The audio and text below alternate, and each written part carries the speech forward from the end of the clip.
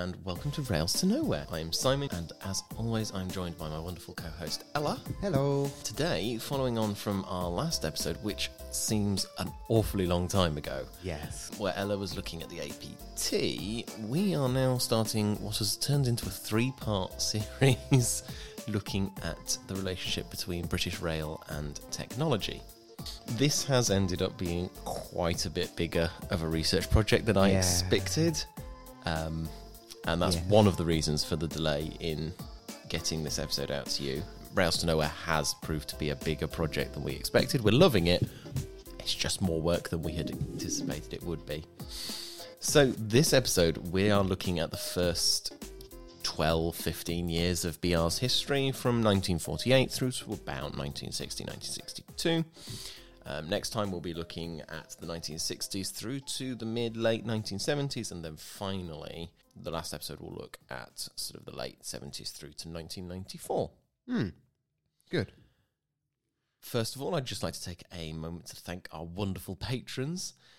Your contribution to the podcast is really appreciated by both of us. Supporting the Patreon allows you to support the running cost of the podcast and lets us focus on the research we're doing rather than worrying about if we can afford to continue the podcast or an archive visit that might involve a train ride or something like that. In return, we're giving you some behind-the-scenes access, an early listen to the podcast episodes, and a regular bonus episode, all starting for just £2 a month. If you'd like to support the podcast and get access to extra Rails to Nowhere content, then please do head over to patreon.com/Rails to Nowhere. Yes. I guess without further ado, shall we have a look at BR? So, I think we're going to need to go a bit Socratic method here. You're going to notice that a few of my upcoming episodes do that.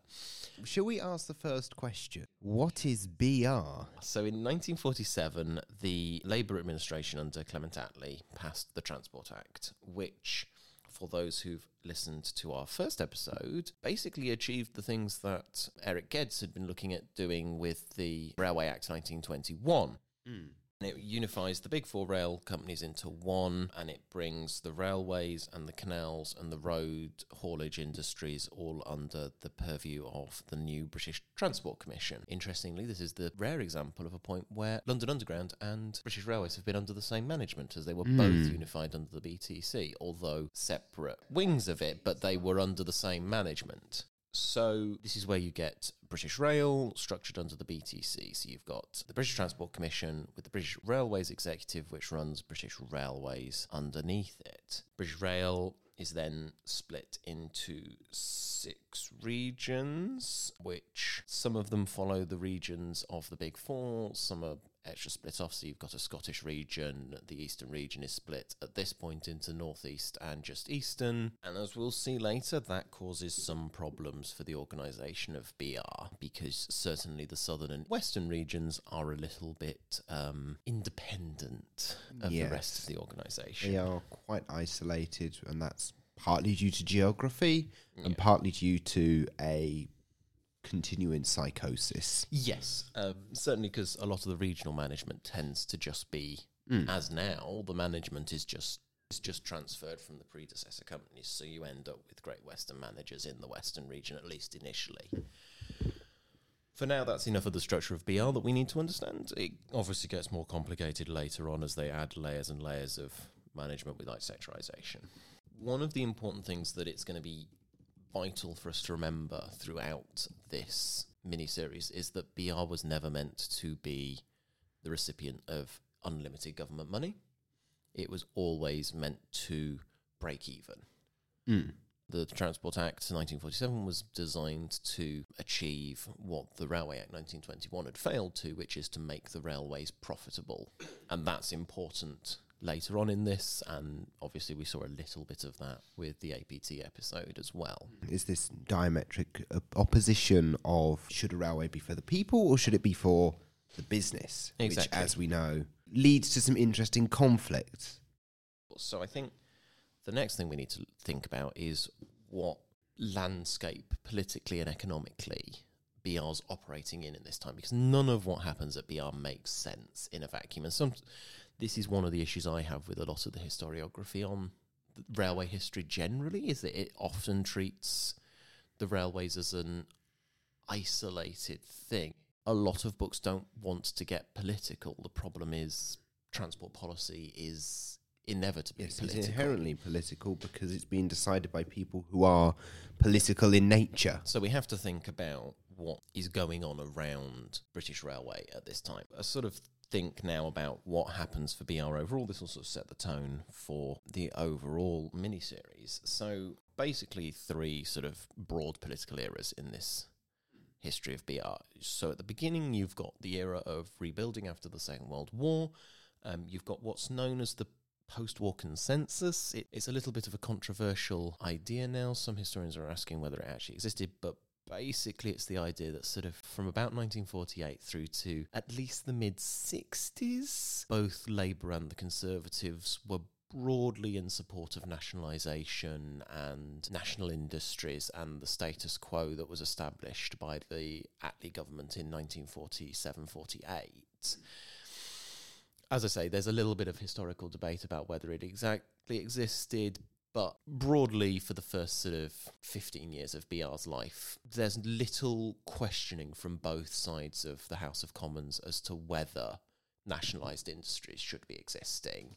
And broadly, the governments are operating under the same presumptions of what the expectations of nationalised industry should be. And it's also, it comes partly from the fallout of the war. Exactly. There's been this massive shock to the economy and everyone's still kind of trying to get over it. Exactly. And it's very much, how do you deal with such a shock to your economy? Yes. And then, obviously, sort of from the late 50s through the 60s and into the mid-70s, you have the declining economic position and global position of Britain, which leads to some changes in how the government is viewing things. It leads to changes in government finance. And there are some economic shocks to the British economy. Notably, in the 70s, you have the Winter of Discontent and the 3-day week, which causes problems for government finances and the British economy more generally. And then from 1977 onwards, we have the rise, unquestionably. It's been coming in sort of in undertones through the 70s, but by 1977, with the election of Margaret Thatcher as leader of the Conservative Party, you very much begin seeing neoliberalism and a diametric opposition between the Labour and the Conservative Party that we'd more recognise in today's politics. Start to see the modernisation of politics as we know it. Yeah. Obviously, we start seeing things like making government finance make sense to the average person, or attempting to make sense. Whether that it does is another question. And yes, Margaret Thatcher's corner shop economic model for yes, and we're not here to get into an economic debate about who is right, who is wrong on this, but we are here to at least note that this was a thing, and our opinions and our position on the economic will kind of come out as we're talking through all this. Because to understand what BR's doing, you must understand the politics that govern it, because otherwise, because it is inherently a government organisation, whether you want to admit it or not. So the history of BR can be looked at as 3 eras in this time frame. Obviously they overlap, the boundaries are a bit fuzzy, but broadly you've got the early years of BR from 1948, when it was founded, through to about 1960. These are characterised by the attempts to rebuild after the war, BR seeking to assess the viability of steam or possible replacement technologies. Notably, you've got the modernisation plan in this era, which kind of dies out in about 1960, 1962. That starts to fade as a priority. We start seeing things like the standard classes, which I will be doing something on those at some point, I think. It will probably be in at least a year's time, because I need to learn German to do that episode. But we start seeing that, and then also things like your weird diesels, like the Class 20. And we'll definitely be talking about some of the issues of weird diesels a little bit later. Then you move through the 1960s and the 1970s in what I have labelled here as the RTC years. So the 1960s and 70s is characterised by BR seeking to compete against the roads and the airlines. So this is why I've called it the RTC, or Rail Technical Centre years, because this is when you get BR coming up with some fantastic things to try and make the railways more modern. Modernity is a long established thing the railways have advertised themselves on. You just need to look at the Southern Railway or London Transport in the 1930s advertising their electric trains, or even the advertising around the Coronation Scot or the Flying Scotsman. It's talking about how this is the tech. Yes, this is the thing. I mean, it's not just through technology too, it's also through stylistic things of the time. You look at, say, the Pullman sets, go between Victoria and Brighton, the 5 Bell sets, the Coronation sets, even the A4 set, and I'm not just talking about the locomotives, but the whole train itself. They're all contemporary with their Art Deco and so on.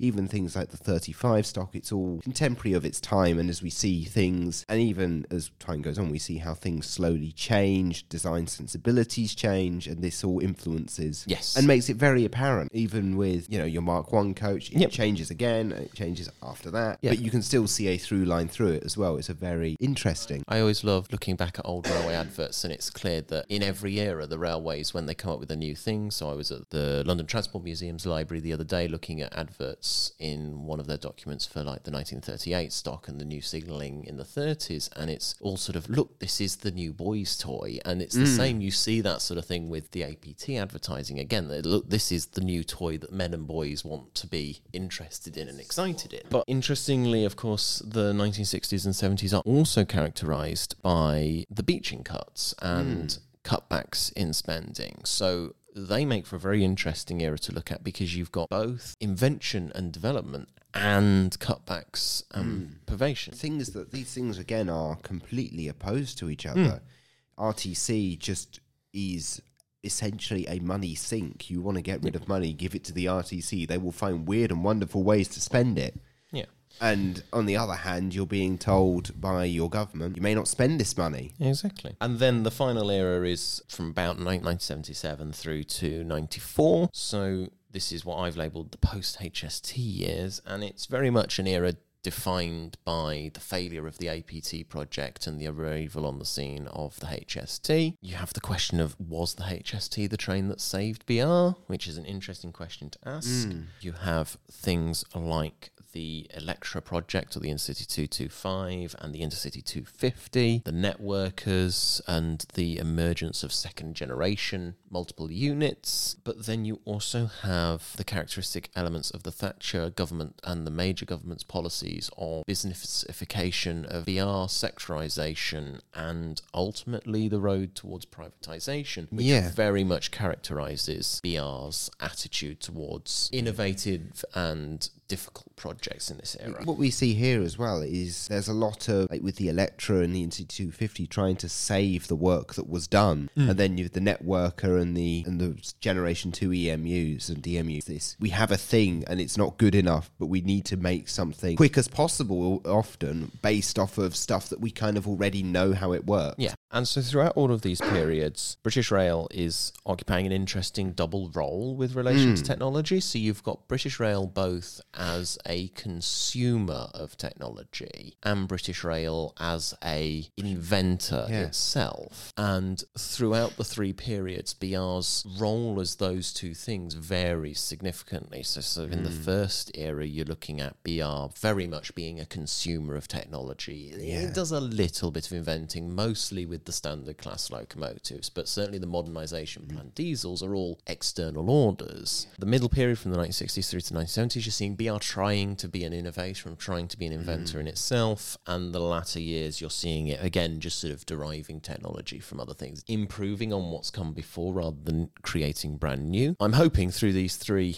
episodes I will show why I feel that BR was actually very badly placed to be an innovator. I don't think the innovation that it did was necessarily bad, but I think BR was not the organisation that had the ability to do that innovation for a number of reasons. So before before we move on, thinking of our lovely patrons, we have some bonus episodes planned. Yes, we it's have a some slightly bonus different episodes. structure for our bonus episodes, and there's going to be a bulletin go out to the Yes. patrons explaining the changes we're making to the bonus episodes. But one of those that we've got coming up is going to be looking at the historiography of all this, because I think it's quite interesting, because how we view the modernisation plan and the history of BR and its relationship with technological innovation is very interesting. And we look at things like the modernisation plan as the APT as a failure, and things like the HST as some sort of technological marvel, whereas more recent research is perhaps questioning that thesis. And I think it's right to do so, because actually I think just writing the APT and modernisation plan off as failings is wrong. As we saw last time with Ella's episode, Yes. the APT wasn't a total failure, but also the HST maybe wasn't the grand success that some people like to claim it to be. So if you want to hear us talk about that, then please do head over to patreon.com/Rails to Nowhere, where you can get access to that and other bonus content for as little as £2 a month. So I'm actually going to just go back in time just a little bit to just before 1948, so we can get a sense of what BR inherited in terms of modern technology. So by modern technology, I guess I'm talking anything that's not a steam engine. I'm talking about diesel and electric traction. Yeah. So there'd been a little bit of work in the interwar years. You've got, immediately springs to mind is obviously the GWR rail cars, the 10,001 and 10,000 on the LMS. And also the Southern. Yeah, and of course the Southern's electrification. The LNER had planned some small-scale electrifications, although as we talked about in our episode on the Railway Act 1921, the LNER was the poorer of the big four, so it had less resources to do electrifications. And notably, this is significantly behind some other European countries. You've obviously got Italy and Germany, who've been experimenting with high-speed DMUs, so stuff like the Flying Hamburger, and Switzerland have electrified, I think it's about 70% of their network by 1948. Yes, and this is why we get things like the electric steam locomotives.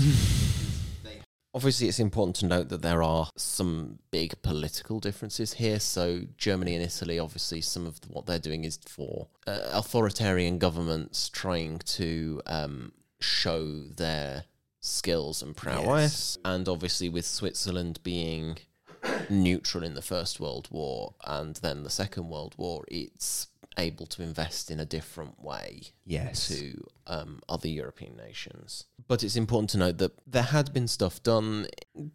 Britain's a little bit behind some other European countries, but it's not necessarily way behind. No, it's doing all right. So now we move past 1948 and we find ourselves with British Rail. And British Rail, well, it finds itself with a railway network in a very interesting state and a slightly unique state for Europe because it's been hit by the Second World War. Railway yards have obviously been bombed and there's been damage to the network and we need to rebuild. But it's not been as badly damaged as some other parts of Europe. So you look at Germany and France and the Netherlands in this era, and they have a real big impetus to rebuild and realign railways. Because when the collective armies of Europe have been marching through your railway network, it tends to leave it it tends to leave quite it a mess. not really usable.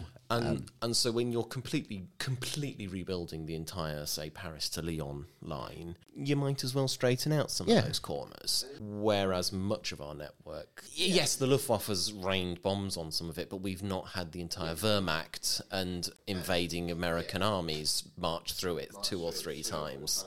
And also the other thing with things like realignment, unlike in France and so on, where, you know, your house may have been flattened by the Wehrmacht driving a Panzer through it, it doesn't really matter if they realign your railway over what was once your house, because your house no longer exists. Exactly. When you're doing the much more fundamental rebuilding that a lot of European cities had to go through, it's much easier to do. So in Britain, you end up with BR having to make do and mend, and not having the impetus to do huge rebuildings. So one of the first things BR does is the locomotive trials, where it's assessing steam traction for further use. This is not an unheard of idea. BR wanted to create a standardised design of loco. I mean, in theory, the big four companies all kind of had standard-ish designs. Yeah. Certainly the LMS and the Great Western had a more standardised system for their locos. LNER to an extent, Southern Region not so Sort much. of. They've been very focused on Yes. electrics traction, so steam was a bit more hodgepodge there. But what you can see is also through ideas of designers kind of sticking with things that they know. So therefore, an A3 and A4, while they look very different, when you boil them down to their fundamental constituent parts, they're actually A Gresley loco. Yeah, it's a Gresley locomotive. Everyone knows that Gresley locomotives have a particular sound, and the reason for that is because under the hood they're basically functioning exactly the same. And the Great Western and the LMS particularly were very good at having standard components for their locomotives. So assuming it's not things like a boiler that are different sizes, but like screws and bolts would go in different locomotives. And that's very much the idea behind the standardized class. And it's also an idea that we see in Europe. Deutsche Reichsbahn in the 1920s have their Einheitsdampf locomotive platform, which is a standardised design loco for the German railways. Yep. Which then get expanded during the war into the Kriegslokomotiven, which are basically your standard locos made cheap. And the trials produced some interesting results, like, don't get me wrong. It highlighted how regionalised coal suitability for the locomotives was. So, for example, Great Western locomotives were well designed for the sort of hard coal that you get from South Wales, whereas LMS and LNER locos were very well suited to the more soft coal that you get in the north and the Midlands. Which, by the way, is why Henry needs special Welsh coal. And they did result in decisions on a standardised design of steam locomotives, so you end up with the BR standard classes, which, as I've hinted at already, draw a lot of their heritage from the LMS and the GWR. Notably, the chief engineer of BR at this stage is an ex-LMS manager, so therefore there's a bias I would present towards that. But equally, as we've already discussed, the LMS and GWR had already been a bit more of a standard design within their own companies, so that's why you get that. So the trials were successful in establishing a more efficient loco design for BR, but there's a couple of big issues. One, BR continues to build pre-nationalisation designs for quite some time after the trials, which reduces the efficiencies from the standardisation. And also, BR would continue to build steam locomotives until 1960, when by 1955 it had decided that by the mid-1960s it was going to withdraw all of its steam traction. So you see some locomotives roll off of production with 5 years worth of working life ahead of them. They essentially just roll off into museums or into the scrap Yeah, yard. I mean, certainly Evening Star was absolutely just built to go into the National Railway Museum. It was completely just built to be the last steam locomotive built. And if it had entered service, as you've noted, it would be in service till the year 2000. Yeah, with a 40 to 50 year Yeah. life expectancy, a steam locomotive rolling off of the production line in 1960 should have been operational until 2000, 2010. That is an extraordinary idea. But when we look across at other countries, we find German railways and notably China Railways operating steam locomotives into the 80s, 90s. I think the Chinese Railways still operated frontline steam locomotives this millennium. I believe they operated steam locomotives past 2000. There are lots of smaller railways in India that still operate steam. But I'm thinking like, that huge one in the National Railway Museum, the Chinese Railways, as far as I'm aware, were still operating those sort of locomotives until this millennium. If we want to go on little narrow gauge stuff, then obviously BR operated steam locomotives up until privatisation. Bonus episode on the Vale of Rheidol Railway will be coming at some point. And so, by 1948, it's already apparent that diesel traction's going to be the way forward, as is electric traction. But the problem is you've still got quite a lot of traditionalists within BR who, when confronted with little money for innovation and development and design of new stuff, they are biased towards putting that little bit of money into steam traction, because steam traction is easy, it's known, electrification is expensive, oil is expensive. We're talking about a time after the Second World War. Oil is expensive. I wanted to turn into a World War II podcast, but obviously one of the big things the Germans had just done for the last 5 years during the Second World War was invade all the oil fields in Russia, because they wanted those resources, and so you end up with a lot of oil fields being unavailable at this time. Yes. So oil is scarce and expensive and has been used up for the war. And still, I don't believe the oil was discovered in Iraq yet either. No. Yeah, you don't have North Sea oil. A lot of the Middle Eastern oil is not yet discovered. So you're struggling. So oil's expensive. That means diesel's going to be expensive. Yes. So you get the traditionalists pushing for maintenance of what's known. And we have an internal source of coal that's relatively cheap and plentiful. So you all expect that I'm going to talk about the modernisation plan now. But Yes. there is a period between the steam locomotive trials and the modernisation plan that we just need to think about, because it's important for understanding why the modernisation plan comes about. So in the early 50s, you get some amount of development in diesel and electric traction. You get some new DMU units. So this is where you get the lightweight DMU. You get the Derby and the Swindon lightweight DMUs in Your this era. 110s, your 126, 104s. Yeah, so it's anything that's a pre-Mark 1 design, really. The ones which look weird but old. Yeah, and you get some really weird rail buses in this era as well. Yeah. And notably, one modernisation plan design of loco that really took off, which is the Class 08, which is an LMS design. Yeah. It's the only locomotive to fill out its entire TOPS class Yes. with 999 examples. To the point where I think it has 2 TOPS classes. Basically, the 09 is basically just the Is it overspill 08? Yeah. from the 08. Probably, I'd argue, the most successful Yeah. train ever built. So there are in this period also a number of littler reports on modernisation that advise electrification for suburban lines. You get progress on the Shenfield and Woodhead electrifications, which were both proposed by LNER but are done under British Rail. And there are proposals for electrification of some suburban lines, such as in Glasgow. And it's why we get these weird electrification examples too, of it not being a 25 kilovolt AC 50 hertz system.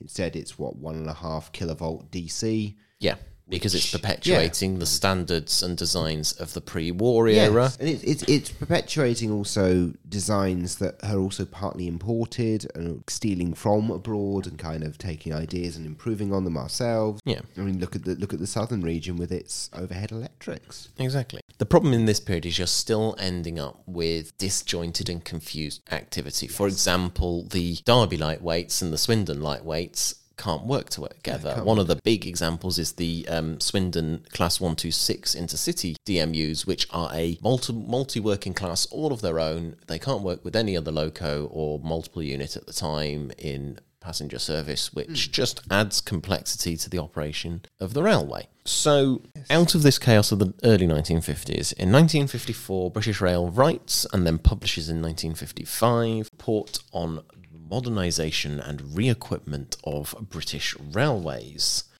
which is more commonly known as the Modernisation Plan. The objective of the Modernisation Plan is to achieve greater efficiency and profitability for the railway through modern technology and uniform equipment. It recommends the phasing out of steam technology and the introduction of power control for points and signals. This is where we start seeing the PSB, power signal box, beginning to be a thing that's being pushed. Proposal for equipment such as AWS across the network, so to improve safety as well. And it proposes huge amounts of electrification for the West Coast, East Coast and Great Western main lines. And that's meant to go all the way up to Scotland on the East and West Coast and all the way out to Cardiff on the Great Western, and a range of suburban electrification. Yeah. Basically, it says that the only logical traction for suburban traffic is electric, and indeed even for intercity traffic, electric is preferable because it allows you to maintain the plus 100 mile an hour service. You're already starting to see the car as a competitor. The first motorway in Britain won't open until 1958 in the form of the Preston Bypass, but obviously by 1954 that's well in the planning stage and even beginning construction around that time. So not wanting to give too much credit to BR because there is strong evidence that they didn't understand the impact the roads were going to have on them, but they're starting to see that maybe... Yeah, they can look over to Europe and see in Germany with the Autobahns, oh look, this has the potential to be a threat to us because people can now go door to door at this point unrestricted speed. Yeah.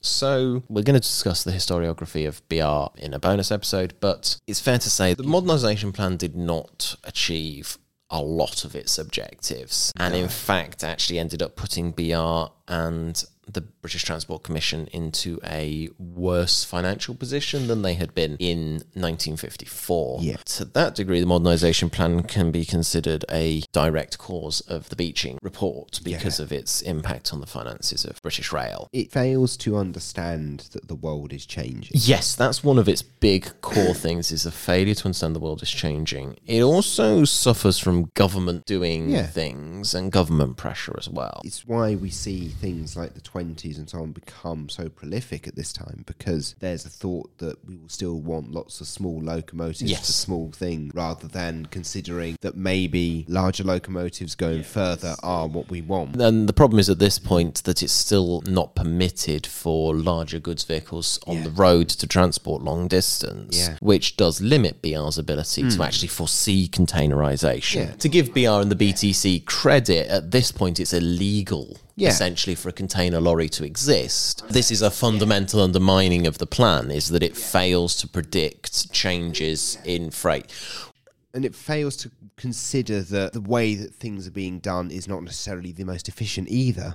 You end up as well with quite a lot of political pressure on the British Transport Commission to buy British, and this also proves to be a problem. At this point, there's an idea that the point of the nationalised industries is to support each other. So the government puts a lot of pressure on British Rail to buy British-built locos so that they can support British steel and they can support the National Coal Board. So what you end up with is, rather than buying proven US and European diesel locomotive designs, or at least licensing, we end up with British Rail buying British designs, being forced to buy lots of different little runs from British manufacturers because the government wants them to support as many British manufacturers as they can. So you end up with lots of classes of the same kind. So there's several different Type 4s, several different Type 3s, as they're referred to at this era, because this is obviously pre-TOPS. This is pre-TOPS. So we've got power classes rather than classes of locomotive. And that's also pulling it from the era of steam too, where you have power classes of steam. Yes, this is why you get reference to the English Electric Type 4 and the Brush Type 4 and stuff. There are cases where you do get areas of BR going somewhat important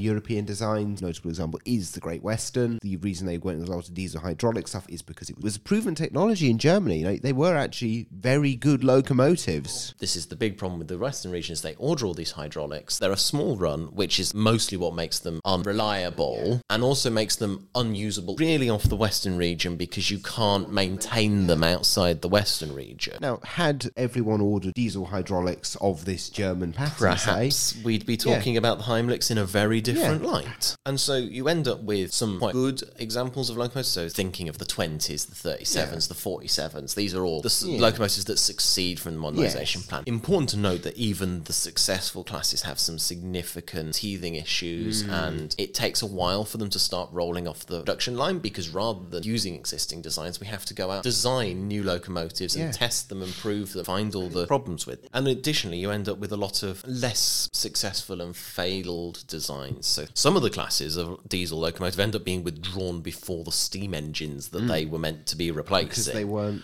reliable enough. So that's a big issue, and that's where a lot of money gets sunk. You also end up with the government cutting back electrification, which causes problems both because it means BR has over-ordered electric locos to an extent. Yes. But it also means BR suddenly has to scramble for ordering more diesel locos. Yes, because you don't have what you thought would happen. You also, as we discussed earlier, end up with British Rail not understanding the world that's changing. So there's an attitude amongst BR that modernisation will be a silver bullet that will save the railway. So to an extent, there's an idea that actually what they're doing and how they operate the railways doesn't necessarily need to change, so long as you put a new modern traction on. But the problem is, of course, modernisation is not that silver bullet that saves these services, and you end up with a lot of these classes ending up unused. One of the big issues, of course, is the government in this era allows larger goods vehicles on the roads to start hauling longer distance. So you start getting roads encroaching into the railway market share significantly. And also they can offer it cheaper.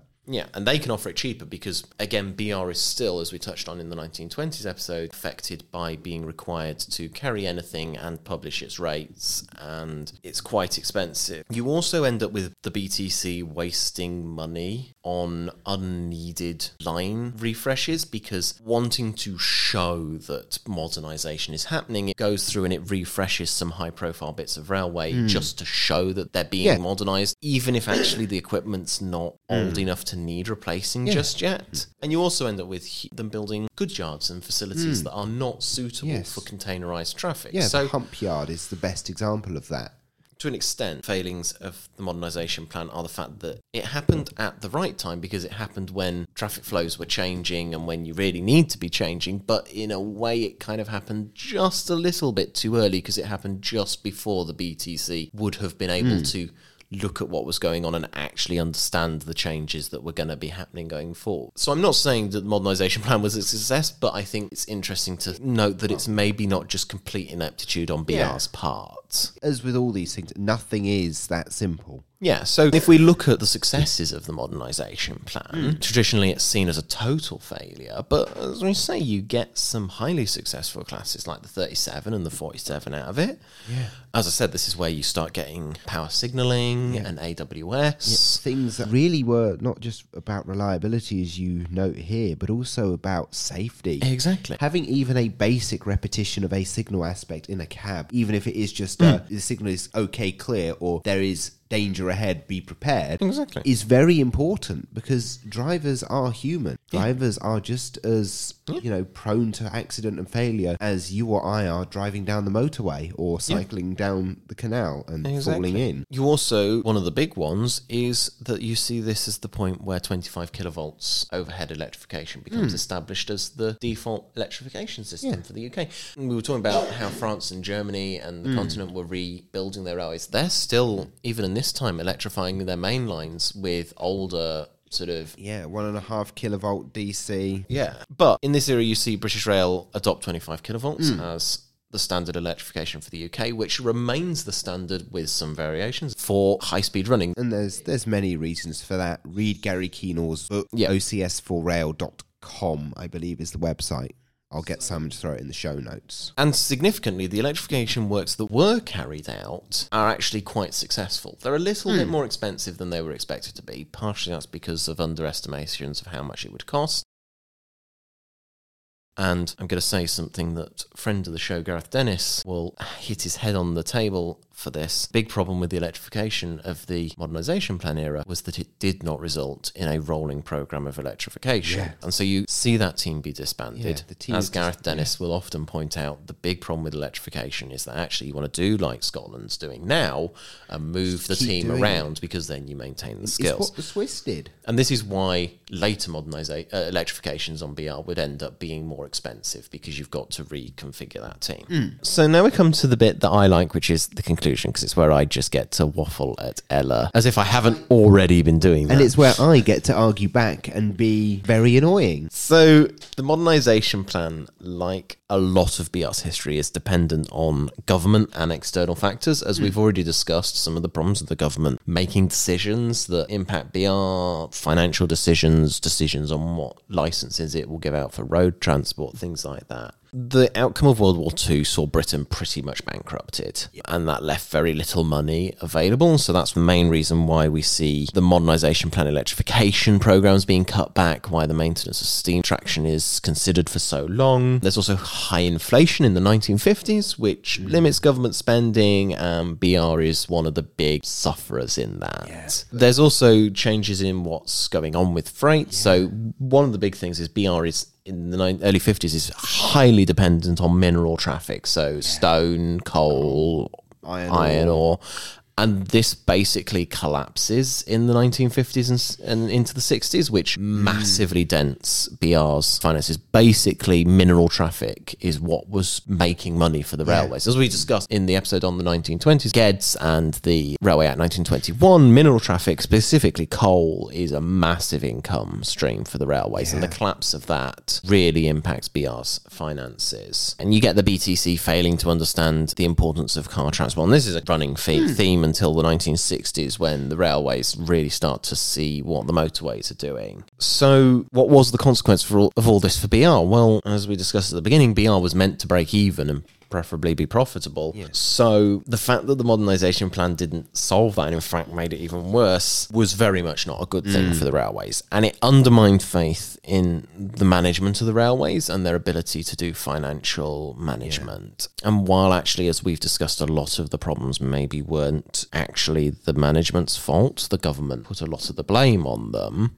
It's easy to scapegoat. And that would have an impact on projects such as the APT. It's one of the reasons the APT project failed to get support from the general public and the government because, well, you cocked up the modernisation plan so much that what's to expect that you're going to be able to manage this? And it's why other projects like in-cab signalling, the Wiggly Wire, and even the eventual goal of automating to an extent the driving task, as London Underground now have implemented in a lot of places, is why that never comes to fruition too. I do believe the only place on the British Rail network where automatic operation, where the train will, quote, drive itself, yes, there's someone at the front, but the train will do the stopping and starting, is the Thameslink core. Yeah, and even there it's not fully rolled out yet. And it's because they were not given the opportunity to look at this stuff because there was this presumption that it would not go well.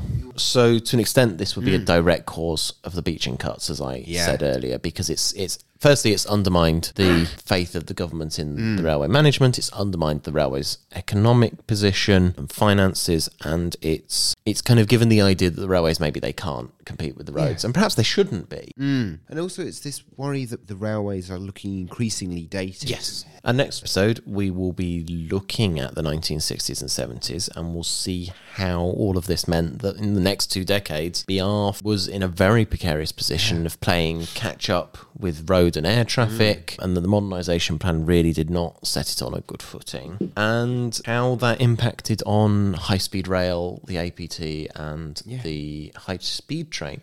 I don't want to step on Ella's previous episode's toes too much, so that will be doing my best to take a different angle look at the APT project.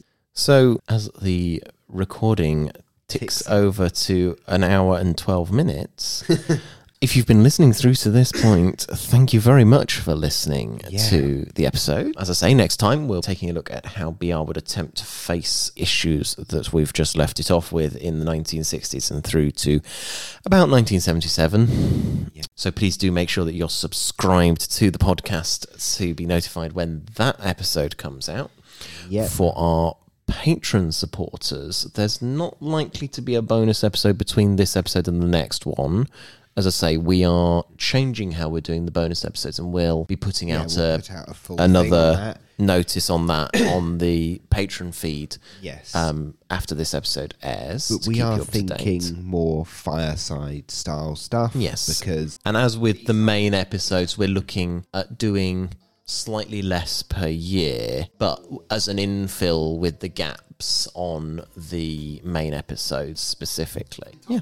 And talking of our patrons, once again, a massive thank you to you all, specifically our £10 supporter, Valkyrie Lemons. You are a star. Yes, you're supporting something that is very ridiculous. Supporting our podcast over on Patreon, as I say, helps us keep the podcast going because it means that we don't have to worry about whether we can afford to host the podcast. At the minute, our patrons, you are supporting the full cost of hosting our Podbean site and our URL.